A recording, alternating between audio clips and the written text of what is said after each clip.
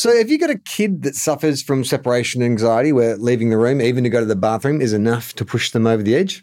Is it normal? What can you do about it?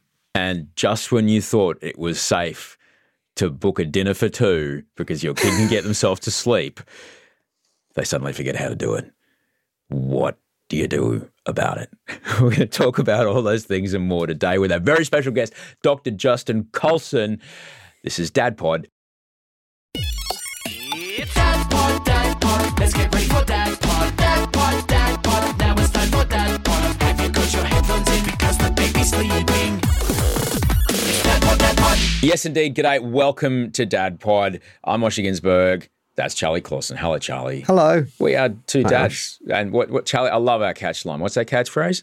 Don't touch that? No. Dad Pod. It's a podcast by dads, for dads. That's for dads who don't want to be shit dads. That's right. Yes. Our new catchphrase. I love right, it. Of I course. love it. We'd get on Redbubble right now and we're going to make some coffee cups. It's going to be great. You can always find us askdadpod@gmail.com. We're just here to, talk about what parenting is in 2022, parenting two toddlers. They're nearly 3 now. Both our youngest kids are nearly 3. And, just how do you be a dad that doesn't look like he is an idiot in a TV commercial, essentially? Yeah. Well, I'm starting to understand why that trope is so prevalent, Osh, because I am feeling like an idiot dad in a TV what's been going commercial on, bud? at times. Oh, it's a lot to do with the dynamic of our family, which is kind of the inverse, the mirror of your dynamic, which is one parent is away working while the other parent is doing a lot of the child rearing. So that's happening in our house. And the knock-on effect from that is that Iona's been experiencing a lot of separation anxiety. So, when mum's away, things are actually okay in a weird way because she's got me there and I'm like, but then mum comes back and it's a twofold effect where she smothers mum, doesn't want mum to be away. Like Gemma can barely even leave the room for longer than a minute before she gets anxious. Yeah. But the knock-on effect is that I am persona non grata. Like she doesn't want a bath. And it's difficult for both of us because I want to help Gemma, but I can't give her a chop out. I can't go pick her up. I can't even take her for a walk, whatever, because she just wants to be on mum. And so, we're just working through that, knowing that this situation is not going to change anytime soon. That's just the nature of the work that we do. And also just trying to work out how to make Iona more comfortable with the situation. Obviously, we don't want to scare her. She's more aware of the concept of abandonment, I guess. It's sort of creeping into her language a bit about, you and mummy are always going to be there for me. You're always going to be around. Are we always going to be together? And so it's sort of preparing her for, well, no, that, the nature of how this family works is that, generally one parent will be away for a short period of time and making her aware of that without scaring the shit out of her. And I don't know that we're doing a great job of that at the moment. Man, I certainly know what you're feeling like. We've been, moving back and forth between Queensland and New South Wales. We've gone for a couple of months up in Queensland and I was back and forth a little bit. And Wolf is doing the same thing with Audrey. And to the point where to get to sleep, their foreheads have to be touching, right? And I can see Audrey needs to do things like, I don't know, go to the toilet, maybe get out of pajamas, actually do human functions of the day. But exactly what's happening, man. The moment she gets out of the room or steps out of the room, Wolf will just follow her. And she can't get anything done. Even if I go grab him and try to go, hey, mate, let's go do this thing. And take him to the mother lode, it's Bluey. Nah. Yeah. Still doesn't want to do it. Do you find that your attempts to help actually makes the situation worse? Absolutely. Because that's kind of and so I get caught in this kind of paralysis where the last couple of weeks, Gem, because she's, getting ready to do this job in the US, has been having these early morning Skype meetings and stuff. And so it's the danger game because she's having to get up and get out of the bedroom. And then as soon as Iona, wakes up and is aware that mum's not there, and, we've got a fairly big house, but a screaming child can pierce through any kind of walls. Yeah. So it's kind of how to wrangle that, how to kind of keep her calm, waking up and mum not being there. And I don't seem to make the situation worse if I'm trying to soothe her or calm her. And like you say, the fallback of here's an iPad, here's Bluey, not even that's not working. Yeah. She just wants mum. And we just don't know what to do. Like this morning, it was like, I think she had a 6:30 a.m. call. So I said, well, let's just all get up together and we'll all have breakfast together and then you can slide off. And it worked to a point, but then she became aware that mum wasn't there and then she just wants to go see mum. And then I start feeling like the bad guy because, you know, she's trying to get to the stairs so she can go down to the office to see mum and I'm trying to hold her and I don't want to like physically restrain her, but I also know that I don't, you know, want to ruin Jem's meeting by having the sound of it like a shrieking baby in the background. I don't know. We're just like all at sea. Oh, mate, I get to the point where I'm just like, all right, here comes the Wolfie Crane. And I just pick him up, put him over my shoulder and off we go. And we'll just go do something else. And I'll do everything I can to just try to distract him. You know, just everything I can. But then it's like you've got to get him dressed to get him out of the house to do something. And it's like even getting dressed, it's like she does it. It's like I actually, you know, we always quote Predator 2. But, you know, I admire her for what she is, not what she does.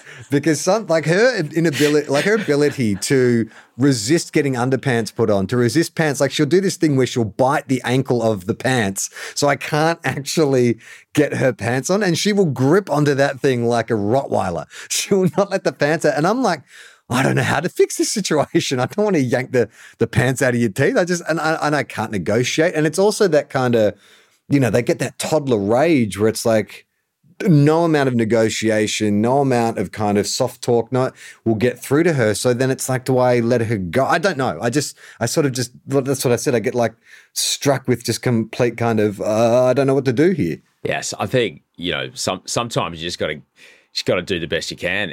And as we've heard on this show before, if that means we're going for a walk and you're wearing your pajamas, then we're going for a walk and you're wearing your pajamas. That's, you know, and that's just it. Well, funny you should say that. Last night we painted her face like a dragon and pre-bedtime meltdown where she didn't want to take her makeup off. And we're like, okay, well, you know, if you want to sleep with your makeup on, that's fine. So she went to sleep with the makeup and then she woke up and she was so excited that she still had her face paint on, but her dragon teeth had rubbed off in the sleep. And so that was a meltdown. And so we basically had to repaint her face to send her to daycare today. And I'm like, I guess this is what we do. Like, you know, She wants to go to daycare with a face, you know, looking like the fifth member of KISS, then I guess that's how we're doing it. Oh, yeah. Yeah, Audrey tells stories about that Georgia, like, would not. Like, he's like, I'm not leaving the house until I am dressed like that Disney princess. No, it's not going to happen. I don't want any of those clothes. That's the clothes I want. It's like, okay, kid, we're going to be late, so off we go. And every time I see, when I'm at the shops or whatever, every time I see a kid, you know, walking around in a, you know, like in a cape or a Spider-Man shirt, I'm like, I know exactly what happened at your house this morning, mate. I know why Batman's here today. Yeah, path of least resistance. Yeah, it was like, dude, I just got it. We need more milk. Let's go. We're going. Batman, come with me. Dark Knight, get on board. We're taking the tumbler. Get in the baby seat. It's going to be on. It's going to be great. But at bedtime, your options are pretty limited. And we've had a pretty interesting couple of months, Charlie. We were up in Queensland making a TV show and we came back. So we essentially moved, which was one wild thing because what are we going to do? You can pack away for a weekend. You can pack away for a holiday that's a week long. But to pack for 12 weeks, we just took everything because what are we going to do? Just go and buy doubles of placemats and bibs and no. So we had to take fucking everything. And I drove the car up, so it was packed to the gills. The rest came in a van with a motorbike. And what was interesting is we had to resettle Wolfie into a new sleeping space. All right, which was hard because he'd just gotten, dude, we've got this beautiful sweet spot where it'd be like, okay, mate, I'm going to go now. You're right to get to sleep? Yeah, I'm just going to turn my light on. I'm going to read myself.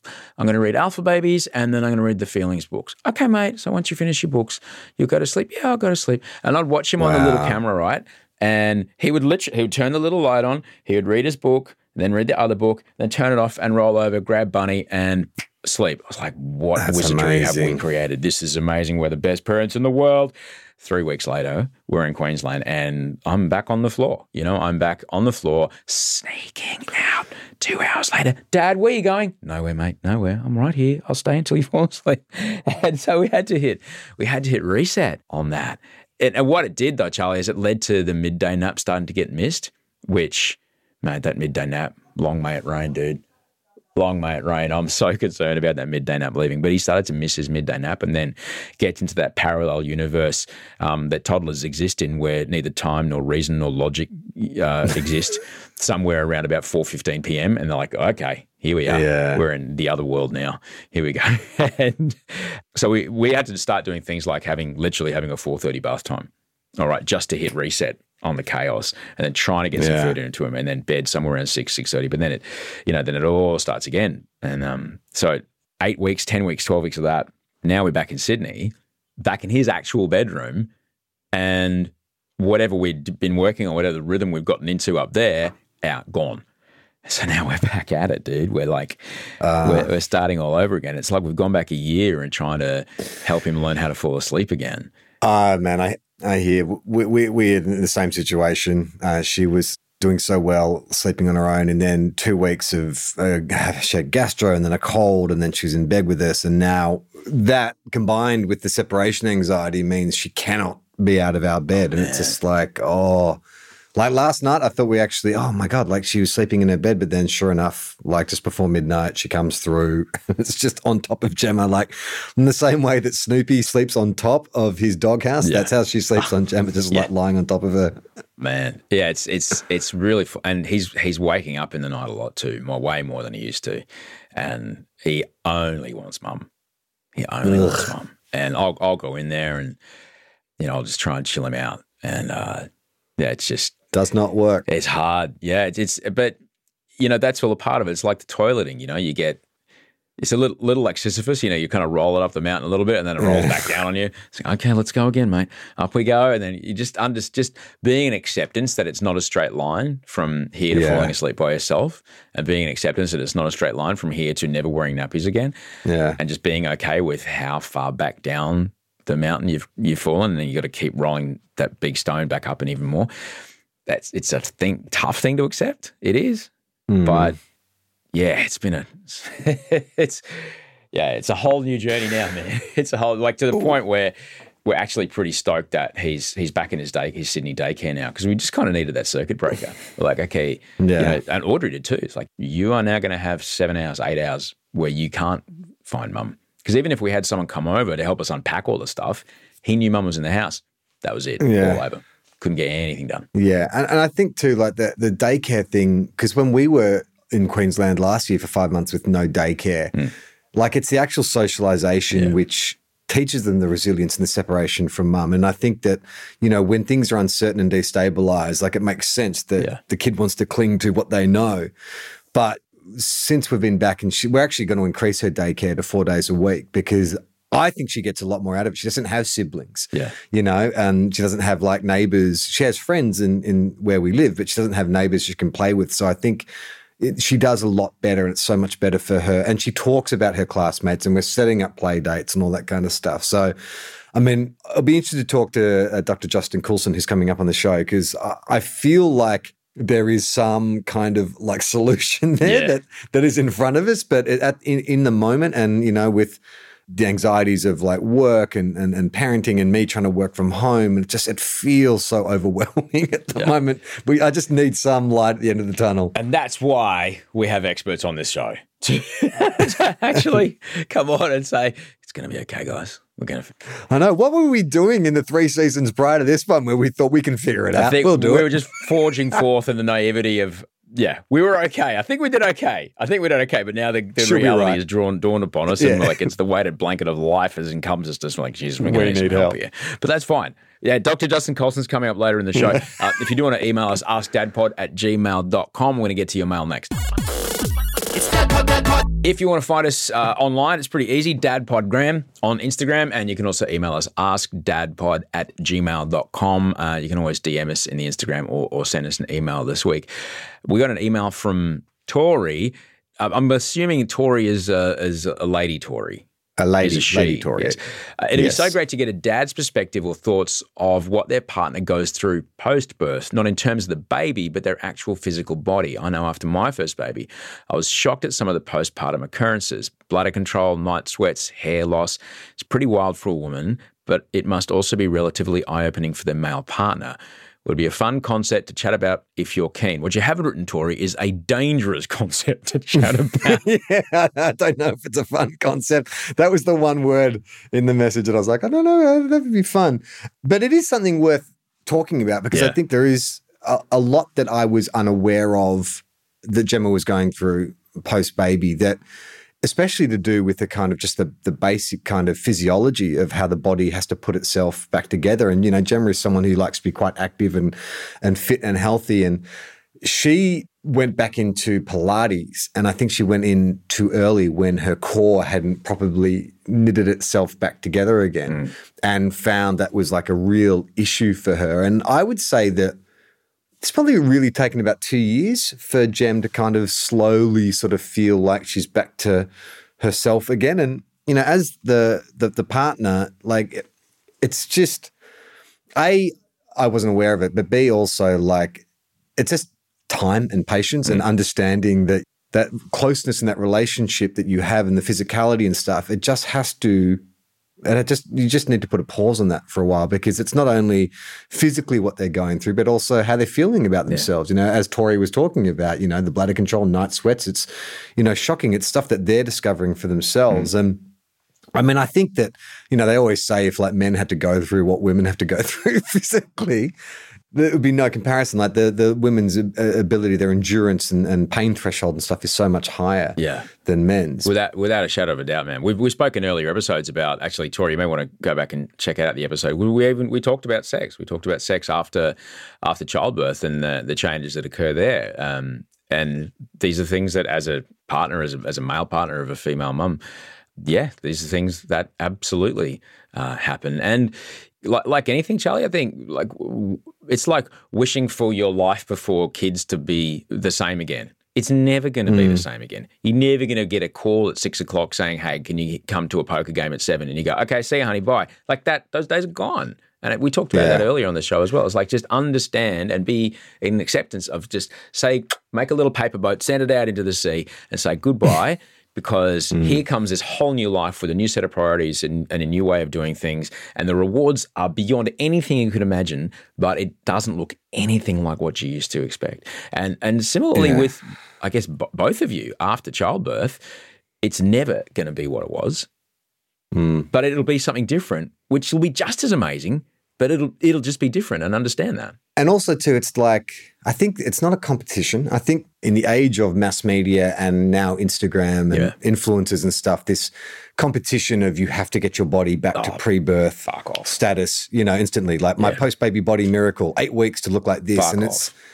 It's such bullshit, and for what? What's the logical extension of that? Okay, so you've got this amazing post-body back. Like, are you a better person? Yeah. Are you a better mother? Yeah. Are you a better wife? Like, it's ridiculous. And I think that we are so subject and prone to fall victim to these kind of influences because they're around us everywhere. But it's just not the reality of life. No. And I would be so appalled if like Gemma's number one goal post-birth was to get her pre-baby body back. Like if that was the one thing driving her, I've made a terrible mistake. Oh, yeah, this is not the woman for me. Yeah. I mean, but Tori's right. I mean, make no mistake, Tori, it's as different as it is way more incredible because you are now, I know what had done it before with Georgia, but I'm like, I now have this knowledge that he's this person that I was so in awe of and had so much strength and was just so incredible. And then I watched her do this thing that was the greatest thing I've ever seen another human being ever do. And I get to be with her and I get to cuddle her and I get to show her how much I love her. And like, it was just the intimacy changed, but the level of intimacy increased, if that makes sense. Like the level of emotional intimacy that I experienced after childbirth was way more than prior to childbirth, which was really surprising for me. Physically, I think the other thing that many, many people don't talk about is what happens to women's feet sometimes after childbirth. All those the relaxin hormones, they can change women's feet quite a lot post-childbirth, and it can be a real problem. It can be a real problem. And I don't think many partners are kind of aware of how that can be an issue. Like, oh, we're going to go on this holiday. We're going to walk around and see 17 cathedrals in a day. No, you're fucking not. You're going to walk for an hour and a half and then you're going to sit down, because being aware of that and this podcast has always been for dads, mum dads, and anyone who's like not the child birthing part of it, like the other one. And so whoever you are, it's important to understand that there are changes. There will be changes in the body of the person that is, giving birth to your kid. But who they become, who they transform into is incredible because of that. And it'll be different, but it'll be even better if you can have both at the same time. I mean, relationships do that, child or not. You know, like that initial, that honeymoon period of a relationship where you're having sex 5 times a day and everything like that, that is unsustainable. And what you hope would increase as that decreases is a deeper intimacy and understanding and respect and love and unity and all that kind of stuff. And I think that does continue. And, for those who want to have children or those who do have children, like Osh says, it just increases, but in a completely different way. And I think that if you're with a partner who thinks that things should go back to the way they were, well, in for a rude awakening. Yeah. The denial is more than just a river in Africa. Yeah. Tori, it's always great to hear from you. It's always great to hear from people that listen. You can always find us. You specifically, Tori. It's always great to hear from you. Tori. I love getting emails from you, Tori. AskDadPod@gmail.com is our email address if you have any questions or you have a story for us. Also, DadPodgram on Instagram. Justin Colson, Dr. Justin Colson, he's the founder of happyfamilies.com.au, and he's up in a second, and I think he's going to set us straight on a few of the issues that we're having today. Hopefully, bloody hell, we need it.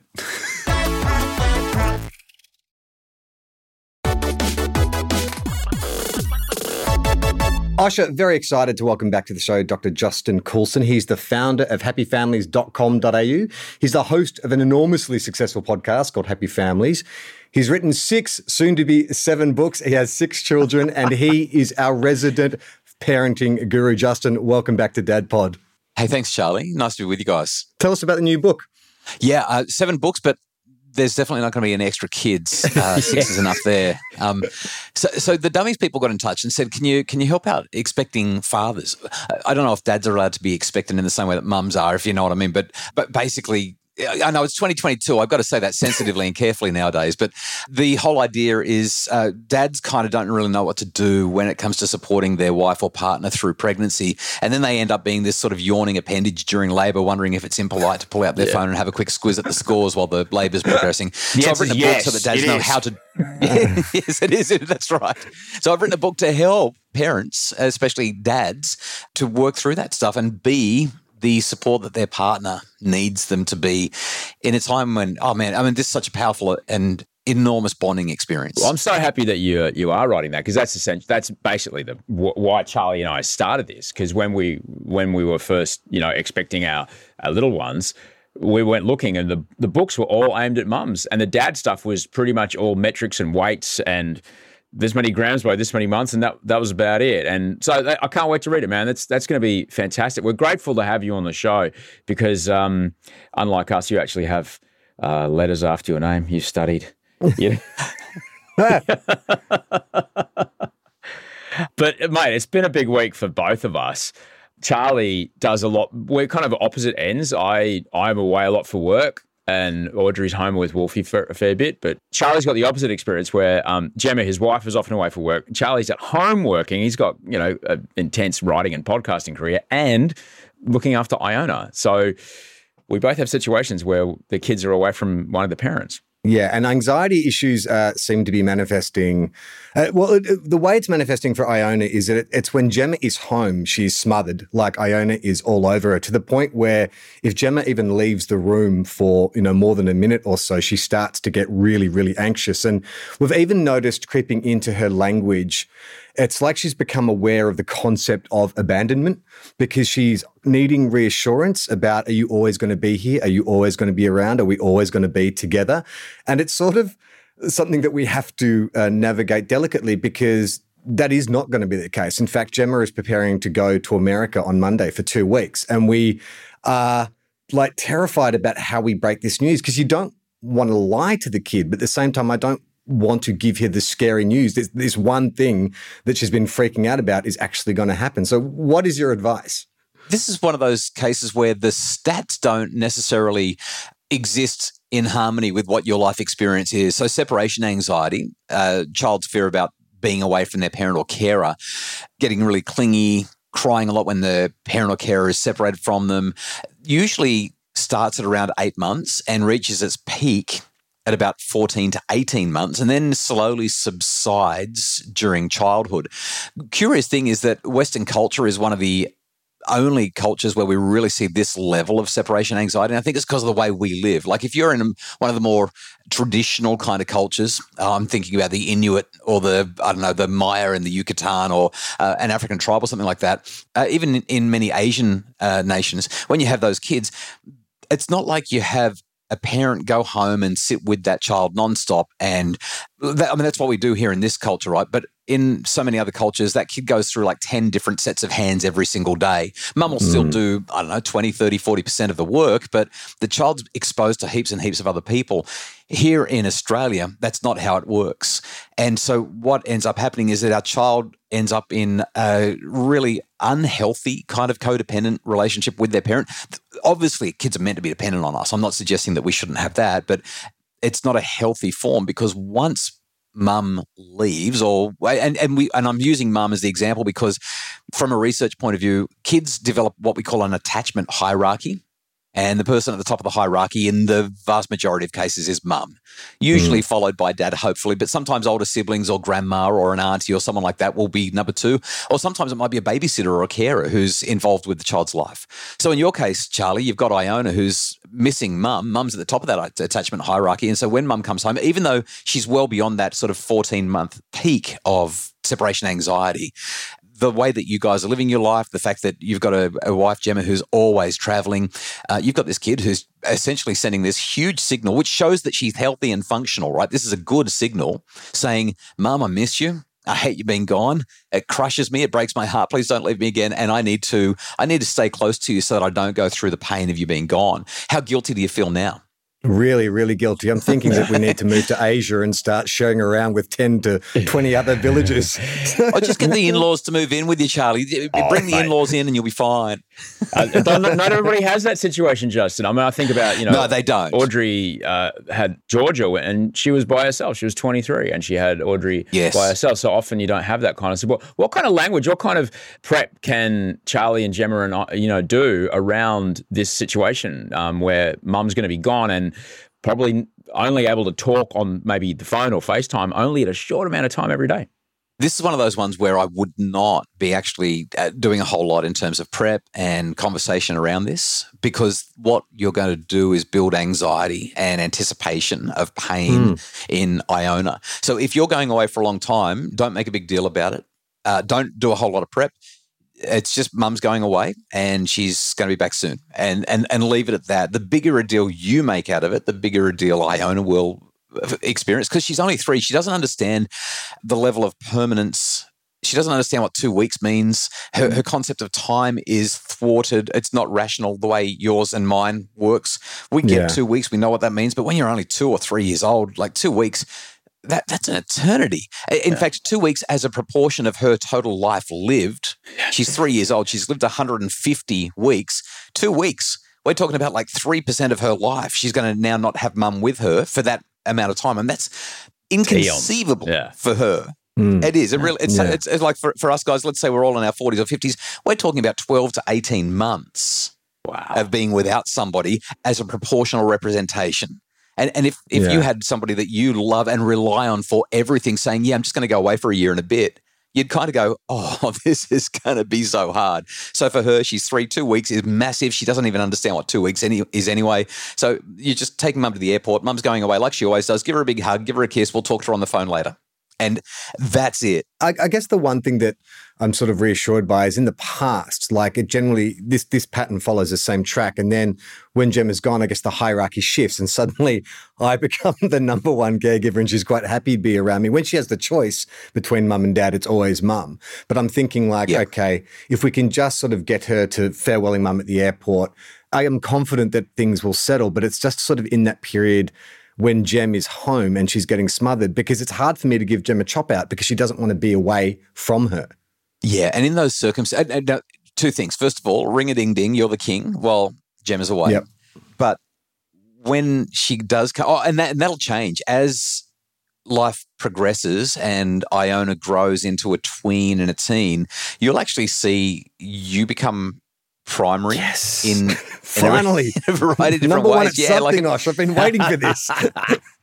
It will happen. But when Gemma is home right now and she's feeling smothered, the only way to deal with that is for you to say to Iona, hey, we're going to go for a walk, we go for a bike ride, we're going down to the beach, and you just do it. Or you say to Gemma, hey, you know what, hun, just go for a walk. I've got this.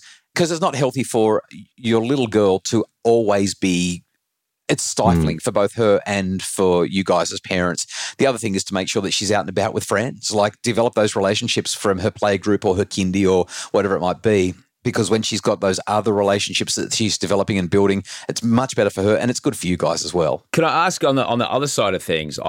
We actually kind of did that because I had to come down to see. We were based on the Gold Coast for about 2 or 3 months shooting, and I had to come back down to Sydney for a week. And we realised the night before we'd already put Wilfred to bed, we hadn't told him. We hadn't told that I was going to be gone for 9 days, and I didn't get a chance to speak to him in the morning. And when it comes to mum coming back or dad coming back, is things like counting sleeps. Is that a way to kind of represent time to them? There's only 2 more sleeps, only 1 more sleep. Is that sort of something that is it okay to talk about that? Oh, sure. I think that's a great idea. I really like that. I hadn't thought of suggesting it, but once you're gone or once mum's gone, it's so nice to be able to say, mum is going to be gone for this many days, so let's cross off the X's on the calendar or whatever it is. I mean, if it's going to be a long time, then you might want to give it a few days before you get cracking on that. Make sure you're down to sort of like the last 5, 6, 7 days or something, because crossing off a day like for 15 days, that's overwhelming. That's a lot. Once you start crossing off the first 2 and they're like, but there's still that many to go. That's just, it'll do their head in. So we don't want to make a big deal about it. We want to make sure there's enough contact where possible. And then it's about making sure that even though in Charlie's case, you're trying to work from home, you're trying to juggle a child, find different ways to get your little one engaged in other social activities and other recreational activities, get out of the house, be with other people, invite other people in, do that sort of stuff so that you two are not just relying on one another to get through this. That's really good advice. I mean, it's a good thing Gem's dad's actually staying with us at the moment. He's actually out from Portugal, so it's like I'm going to be leaning on Grandpa Rog a bit, I think, this week. Yeah, wow, perfect. That's super cool, man. Because you've done stretches without Gemma for this long before by yourself, and I talked to Charlie out there, like day 4. He made the mistake of asking if there's anything he could do to help, and I gave him a list of about 16 tasks. Yeah, okay. You can just unsack the dishwasher. Can you clean up those toys over there? In fact, I'm going to go to the gym. Can you just mind it for like half an hour? Like, oh man, that's so good though. That's what it's supposed to be. Like that's actually healthy for Iona, and it's healthy for you, and it's really good for Grandpa. Yeah, like that is so good. Similarly on that, Justin, we've actually, like I said, we've all been away, and then coming back to our actual home, we experienced this situation twice. We moved into another house basically for 2 or 3 months, getting Wolf settled into a new sleeping space, and then getting him resettled back into his own. It's like the sleep routines, and he was getting to the point where we were able to say, okay, good night, mate. And he has a little night light. He would turn it, and I say, okay, buddy, you're going to turn your light on and read your book? Yeah, I'm just going to read my books, Dad. Okay, I'll see you in the morning. Okay, good night, mate. And that was it. And we're now back to, mate, would you like me to lie in bed, lie on the floor here while you fall asleep? Yes, please. Okay. And once you fall asleep, I'm going to go, okay, mate. And so now we're back to that. And we nearly had to do that the whole time. In fact, I think we did it the whole time we were away in Queensland. So what are some things we can do about getting him resettled and getting back into that independent going to sleep routine?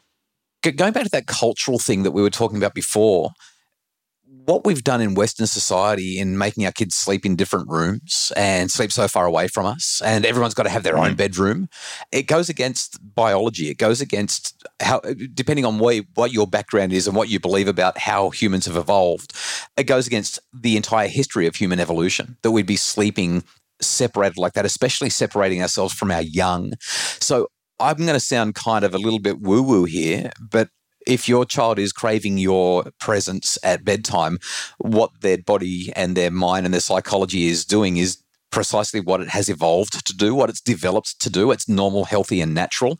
And rather than saying, you need to learn how to go to bed on your own. Like if they're doing it on their own, that's great because you get some peace and quiet. Oh yeah, he was, mate. He was all over it. He was like, okay, I'll see you in the morning. So, okay, mate. So the other thing is we've got unpredictability in the environment, and kids go through these cycles, right, where it happens and then it doesn't happen, it starts and then it stops. We always had a rule in our family, and that was that you girls, because we've got 6 daughters, you girls are not allowed to date until you're sleeping in your own bed and you're 16. And so far, they've all figured out how to sleep in their own bed before 16. So the dating issue's never been a problem for us. Justin, it's so great to have you back on the show. You can go to happyfamilies.com.au. The new book, is it called Childbirth for Dummies? Is that what? No, it's A Dad's Guide to Pregnancy for Dummies, 2nd edition. It's an Australian edition. Just look for the one with my name on it because there's an old one as well, but it's the 2nd edition, revised and updated by me. But I cannot wait to read it because that was originally going to be the title for this podcast, but we got a cease and desist from the Dummies people, so we had to change it. Would have been a great name. Great to talk to you, mate. Thanks, guys. Well, that about brings us to the end. It's always great to have Dr. Justin Colson on the show, Charlie, because, you know, he hears what we have to say and goes, yep, right, got it. Here's what you're doing wrong. I love it. Yeah, no, it actually is reassuring to know that this period of separation anxiety is normal. Yeah. And also the idea of like allowing that resilience to build organically. You know, you don't need to prep a child and talk them through it. Definitely include them in the process, but you know, when that parent goes away, they just say goodbye to mum or dad at the airport, and then naturally they'll build up that kind of that resilience, which I think is, you know, reassuring for now. Yeah, the idea that the paradox of it, what you talk about, that the more protective you are of the kid, the weaker you're making the kid. It's hard to accept that that's the truth, but he's not wrong. He's not wrong. It was great also hearing him say that it's not a straight line from getting to sleep by yourself once to getting you sleep by yourself forever. That there's going to be it's going to happen. You're going to have ups and downs, and that. Yeah, I'm looking forward to the power dynamic shifting, the hierarchy of influence. Oh, boy, I bet you are. You can always find us again, askdadpod@gmail.com. Until next time, boy, I've been saying this a lot lately, Charlie. Don't touch that.